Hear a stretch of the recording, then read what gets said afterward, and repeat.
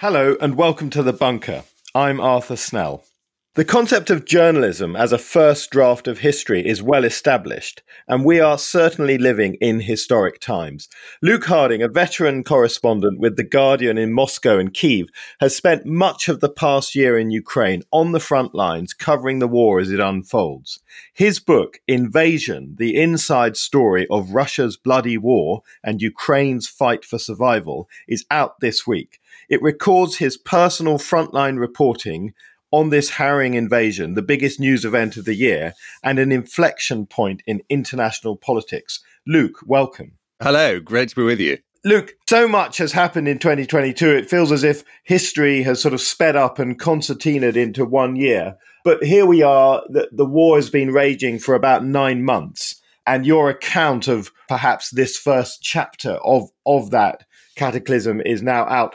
The first thing I wanted to say is it's a brilliant account, and anybody who's interested in Ukraine needs to read this book. I want to go back to the beginning, though. What were your own sort of expectations in that moment in the run-up to the war when there was the whole question of whether Putin would or would not launch this tragic invasion? Yes, I mean, I've been writing about Russia and Ukraine for 15 years. I first went to Kiev in 2007, and I was thrown out of Moscow in 2011. And as a sort of correspondent, I guess my function as Russia bureau chief was to describe the slow and grim slide of Russia from what you might call, well, certainly in the 1990s, it was a sort of chaotic semi-democracy under Boris Yeltsin. But by the time I reached Moscow, it had become this darkening authoritarian state. And my thesis, if you can call it that, was that this regime, I would watch it beat up opposition protesters who assemble in Pushkin Square, use all sorts of repressive measures, turn up the dial of state propaganda, turn parliament really into just a sort of sham of what a real sort of functioning political system was. My idea was basically this was not just a place of domestic repression, but that Putin's regime was inherently internationally dangerous and adventurous. And there were certain proofs of that. There was the war in Georgia, which I covered in 2008, a sort of brief 5-day brutal lesson in regional geopolitics where the Russian army swept into Georgia and almost made it to Tbilisi, the Georgian capital. Then I went to Crimea in 2010 because there was talk already that it might be the next target for Russian ambitions. And in 2014, I was in Donetsk and Luhansk when Putin annexed Crimea and kick-started essentially what was sort of militarized a pro-Russian counter-rebellion in the east, which actually, were it not for Russia, would never have taken hold. To answer your question, when Putin started sending tanks and armored vehicles and fuel supply columns, building up troops on Ukraine's borders in the autumn of 2021, I didn't just sort of think this was ominous. I thought that actually this was proleptic, that actually something was going to happen, that Putin was planning some kind of large-scale military action. So at a time of some diplomatic skepticism, when, for example, the French and the Germans really didn't believe anything was going to happen, the Brits and the Americans, by contrast, were sharing intelligence which suggested that actually this was for real. I went to the front line in Donetsk with Ukrainian forces just outside Donetsk airport, made a film. And then in Kiev, everybody was saying Mariupol, Mariupol, Mariupol, because they acknowledged that were the Russians to attack or do a full-scale attack, this city on the Sea of Azov would be very hard to defend. It was right up against the front line. So I went to Mariupol in late January. And of course, when the first bombs started falling on February the 24th, 2022, I was in Kiev. One of the other sort of unexpected moments right at that early stage was, of course, the response of the Ukrainian government, and particularly Volodymyr Zelensky, a man whose background was not particularly promising in sort of light entertainment, literally played a comic president before being elected a real one.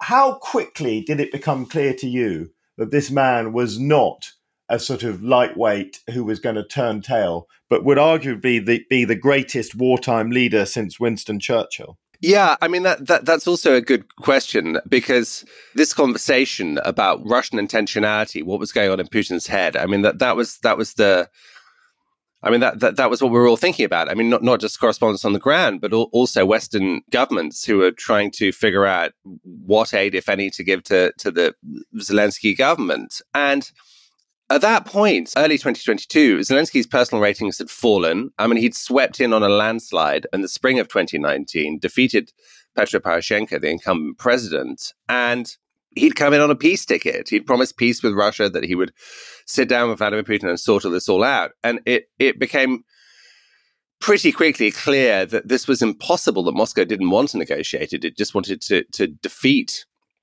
Ukraine and humiliate it. And, I was at a press conference that Zelensky gave with Boris Johnson in the beginning of February. And at that point, the Americans were so alarmed they'd withdrawn their ambassador to Lviv, about 560 kilometers to the west.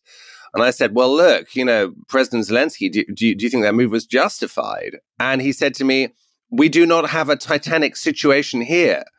And you sort of wondered, who is the Titanic? Is Ukraine the Titanic hurtling towards a kind of massive Russian iceberg?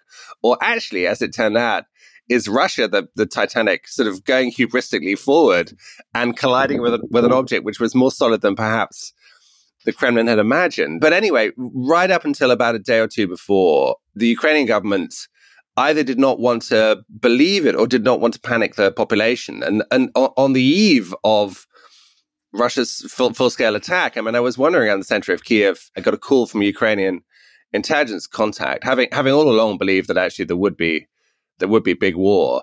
And he just said to me, the invasion will start at 4 a.m.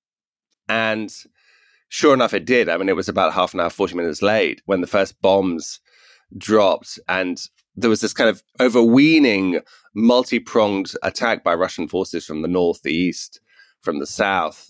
The Russians bombing Ukrainian aerodromes and so on. And the moment when I realized just what a horror this all was about an hour and a half later, sitting in the basement of my hotel, taking shelter, and a family wandered in just off the street, a woman with 2 kids, and they had coloring books. And they just sort of sat in the shelter doing their coloring books at 6 a.m.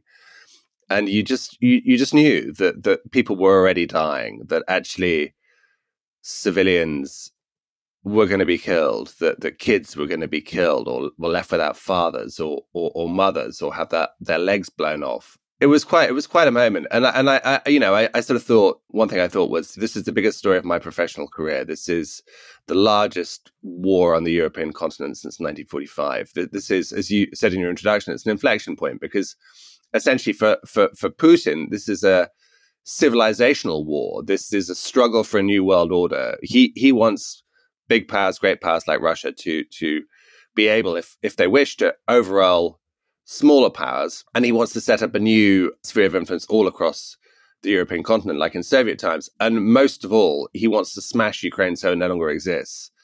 So I decided then I would stay in Ukraine and cover this conflict for as long as it took.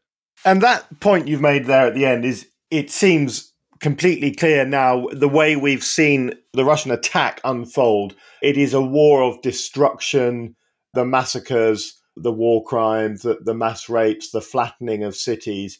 And then you can, of course, read the missives on the Kremlin website, which effectively questions the independent existence of Ukraine. That being the case, in a way, the incredibly maximalist aims of Putin, it seems to me that almost from day one, that has created the seeds of Putin's future failure in this conflict. If he had just sought to sort of cement his control on the Donbass and Crimea, he probably would have got away with it. Given that, what do you see now? Now we are in this sort of 9 months. Putin still seems to think that he can take the whole of Ukraine, but the truth on the ground, it shows that he's got no chance of doing that. Does that mean that he's going to turn to something desperate like the dirty bomb, the nuclear exchange? Well, where are we now at this moment in sort of in November 2022? Well, I mean, you're right. And actually, my book, I have a whole chapter on this essay that Putin wrote, well, essay in inverted commas, when he'd flown with cranes, he'd been a scuba diver. He was a bit like Mr. Ben, the 1970s BBC children's TV character. He'd done these different sort of play acting roles. And then in the summer of last year, of 2021, he became an amateur historian and seems to have authored this essay where he claims that Ukraine was never a state. It was a fake creation by Lenin, and the Ukrainians and Russians are a single people. And I mean, it's not true. And it ignores recent history. It ignores long periods of Ukrainian self-government, the whole Cossack era of the 16th and 17th century. And of course, the fact that Kiev and Rus, the original early medieval civilization, centered around Kiev as a city-state, predated Moscow. I mean, Moscow was nothing at that point. It was forest and bog. But nonetheless, once he has this idea, that then explains his war plan to destroy this not state, which has been taken over as he sees it by the West, and to incorporate it into a kind of great Russia. Now that was the plan, and of course it didn't work. It broke against Ukrainian resistance. I mean, the Ukrainians met these advancing Russian columns with fire and with fury, and not with flowers as he'd anticipated. And what we're sort of seeing play out is the failure of a fantasy by a dictator who has really, I would say, lost touch with reality. And for someone who prides himself on being a brilliant spy, has actually been fed nonsense by his own spy agencies who know that if they give him real information, that he doesn't like it. And you know, Russia's war aims, I think you're right. I think they are still maximalist. Ultimately, Putin wants to subjugate the whole of Ukraine. I think he would be, at some point, he would try and have another go at Kiev.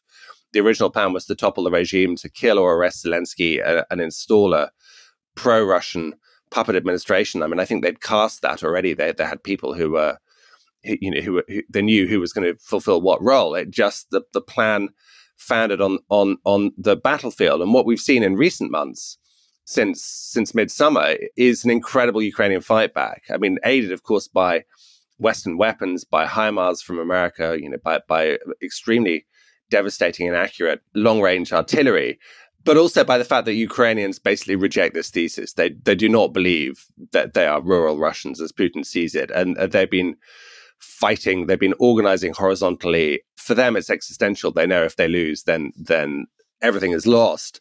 And also that what we've seen, what Ukrainians have seen, what reporters have seen since the spring has been a horror show. And that is what Russian occupation means. That's what it means. It means terror. It means murder. It means arbitrary rule.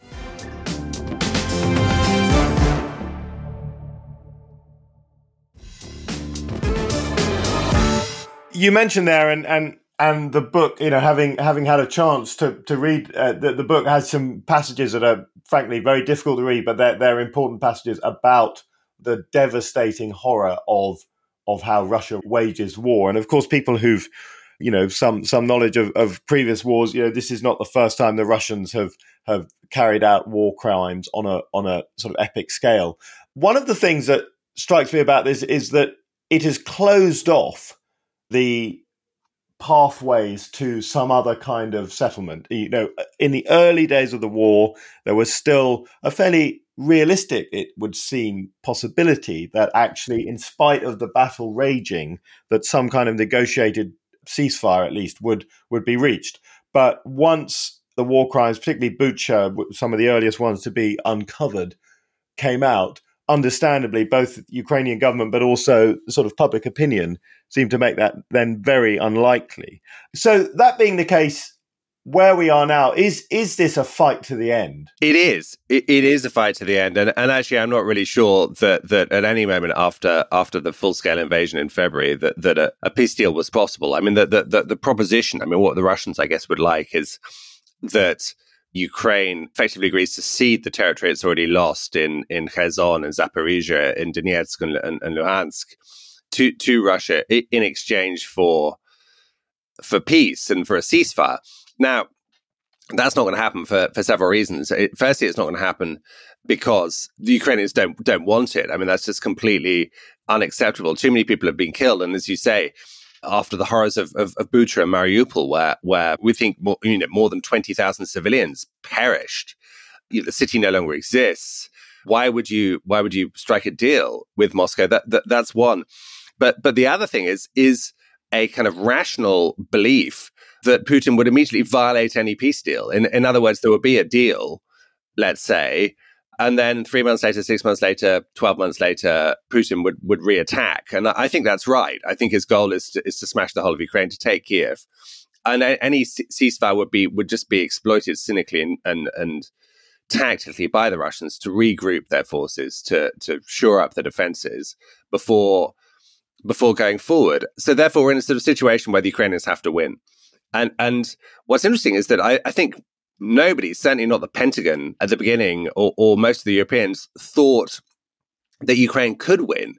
But actually, what we saw in the defense of Kiev, what we've seen recently in Kherson, where the Ukrainian army has taken back territory, the liberation of Kharkiv province, which is an area the size of Wales, we can see now the outlines of Ukrainian victory. Now, we're a long way from that. It's going to take, I don't know how long it will take, but it's going to be hard to deoccupy all of the territory the Russian has stolen.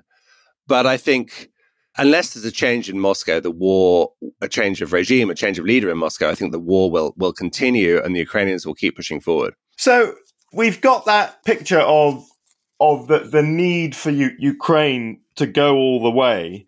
Does going all the way include Crimea? Crimea. Crimea is the place that Ukrainians used to go on holiday, and it's been turned by Russia into this ghastly, super militarized garrison. And I think if we'd had this conversation a year ago, I would have said, no, forget about Crimea. They're never going to get it back. But actually, Crimea has proved to be rather vulnerable. There have been these Ukrainian strikes on the bridge across the Kerch Strait. We don't know how they did it, but they certainly blew part of it up. The Ukrainians have hit airfields. They've hit military dumps. They've hit logistical hubs. And Volodymyr Zelensky says very clearly, we're going to get Crimea back. Now, I don't know if it's possible, but I mean, Crimea is certainly in play. And what Putin did in September, when he said he was annexing 4 Ukrainian regions, paradoxically, that put Crimea back in play, because Crimea is now one of sort of 5 large chunks of Ukrainian territory that the Russians have taken by force. And therefore, why not take it back? I mean, I think the problem from the Ukrainian perspective is that if you look at history, it's quite hard to sort of cross into Crimea. There are only 1 or 2 bridges. Yeah. There's an isthmus there, and traditionally invaders, whether it's been the Nazis or others, have struggled to cross those isthmuses. But I sort of think what's interesting about Crimea is the idea that it's just a sort of sleepy holiday place now for Russian tourists is gone forever. I mean, there's extraordinary footage, which I write about in my book, of these Russian families, little kids with floaties paddling in the waves when a Russian airbase down the road is hit, and you see this enormous phantom-like black ragged cloud advancing, and the Russians all flee. I mean, they leg it. They just go, oh, well, we've got to go, and thousands of cars have been streaming over the bridge back to Russia. So Crimea is interesting. I mean, let's see. I mean, will it be Ukrainian again? It's possible, but perhaps not immediately. I want to talk a bit about the winter. So we're speaking as sort of Europe's winter advances, and we've seen Putin has turned his sort of a strategy to striking Ukrainians' critical infrastructure, electricity, other core utilities. But also at the same time, of course, Europe faces a tough winter. Here in the UK, there's talk of rolling blackouts. Across Europe, you've got fears of whether or not there will be sufficient energy to see Europe through a hard winter.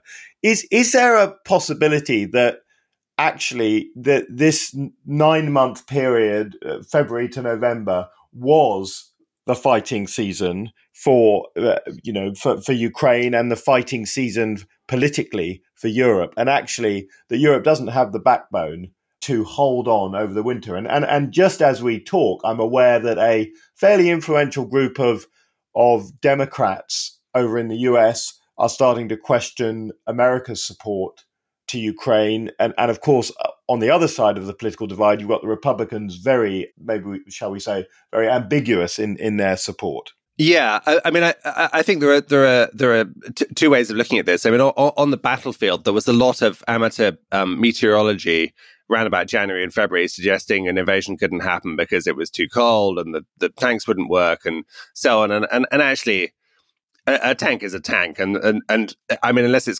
even in pretty muddy conditions, I mean, tanks work. In the east of Ukraine, it is very cold. I mean, it was when I was in Mariupol in January, it was absolutely freezing with a chill wind whipping off the Azov Sea. But that doesn't mean you can't fight. There will be fighting there, and in the south, it's a bit more temperate. And I think the battle for Kherson will continue for sure. That whole southern theatre will be an active theatre in winter. I mean, maybe we won't see kind of dramatic counteroffensives of the kind we saw around Kharkiv from the Ukrainian side, but certainly there will be active war with people then gearing up for further advances in the spring. On the political front, Putin's calculation absolutely is that the West will tire of this war, that Russia's appetite for pain, both receiving it and inflicting it, is greater than the appetite in Washington or London or Paris or Berlin or Brussels. Yeah, I mean, the Democrats calling for peace or German intellectuals publishing open letters calling for peace. I mean, I as someone who's seen these horrors, I just recoil at this, because peace essentially means that you reward the invader, that you do some kind of compromise territory in exchange for ceasefire. And as we've discussed, this won't work because, Putin lies about everything, is entirely cynical, and a deal won't stick. Sooner or later, he'll sweep round again. So that's the negative. The positive is, I think, that Putin has been really taken aback by the cohesion, by the united response from the European Union, from democratic countries. Not just that they've imposed sanctions, but they have said sort of clearly, strongly, that their support, both military and moral, is for Kiev. And I don't see that changing, very, very rapidly. It comes from below. I mean, actually, in the UK, it's still full of Ukrainian flags. I mean, you see politicians of all stripes wearing Ukrainian UK lapel badges. So, this is a sort of great paradox: is that actually by invading Ukraine on a large scale, Putin has rejuvenated the West. He's boosted NATO. I mean, the Scandinavians, Finland and Sweden are now joining NATO. He has clarified what's important about international relations and what happens when democracies are smashed up. You get Lord of the Rings style rule, which is what's happening in occupied areas of Ukraine, where frankly the orcs are in charge. So it's not going all Putin's way, but his calculation certainly is that cold winter, rising energy prices, people flaking on the far left and supporting him from the far right, that ultimately there will be pressure from the West on Zelensky to make an accommodation with Russia. But I don't see this as a realistic scenario. I see this as yet another rather absurd Putin fantasy. So I suppose that takes us, as a final question, to Russia itself. As you mentioned, and of course listeners will be well aware, you were in Moscow until you did your job too well and got booted out. If Russia can't win this war, Putin can't remain ruler of Russia. Is that right? Arthur, if only history was so simple. I mean, Russia is now, I would say, it's totalitarian. It's become totalitarian or near totalitarian. I mean, it's certainly more oppressive than the late Soviet Union. And there are definite motifs in the way the state acts, which are reminiscent of the period of high Stalinism. Arbitrary arrest, state murder, groups of assassins going around poisoning dissidents, punitive charges for anyone who dissents. And we've seen literally tens of thousands of young Russian men sort of voting with their feet and going to the border. And meanwhile, this is a question of, is Putin ill? I mean, he doesn't look great. He's clearly had a lot of work done on his face. He's very puffy. There are rumors he's had cancer, unproven. We don't know. But I sort of think waiting for Putin to die and hoping his successor is more malleable, is not a strategy. I think the place that we're at with Russia now is what you might call neo-containment. You remember sort of the long telegram and George Kennan, the seminal American diplomat in the post-war era, who basically said that, one, Russians don't think the way we think they should think, and two, the most sensible approach is to contain their most expansionist and deleterious tendencies, and that's where we are now. Is that support Ukraine, support them with financial assistance, support them morally, give them as much military equipment as we can, and meanwhile try and contain Russia so that this misadventure doesn't happen in some other time, in some other place, with sanctions and so on. Because there's the time for dialogue, for negotiation, for reason is over. Unfortunately, we're sort of dealing here with. Well, this is how Ukrainians see it. It's how I see it too. After almost a year of pushing from Ukraine, we're dealing with a sort of rolling evil. You just have to contain it the best as you can. So that's where we're at. And no, one final thought. I mean, no regime lasts forever, and I think whether it's sooner or whether it's midterm, Putin will go. I don't see him there in a decade, and with any luck, Russia itself may change. Well, Luke, fantastic point to conclude this discussion. Tell our listeners what your book's called and where they can find it. My book is called Invasion, the inside story of Russia's bloody war and Ukraine's fight for survival. And it's published in London by Faber, and it's published in the US and New York by Vintage. And there'll be other editions soon, including the one I'm proud of most of all. There'll be a Ukrainian edition next year. Magnificent. Thank you so much for joining us today in the bunker. Thank you. Listeners, thank you for joining us today, and join us every day for our regular editions of The Bunker.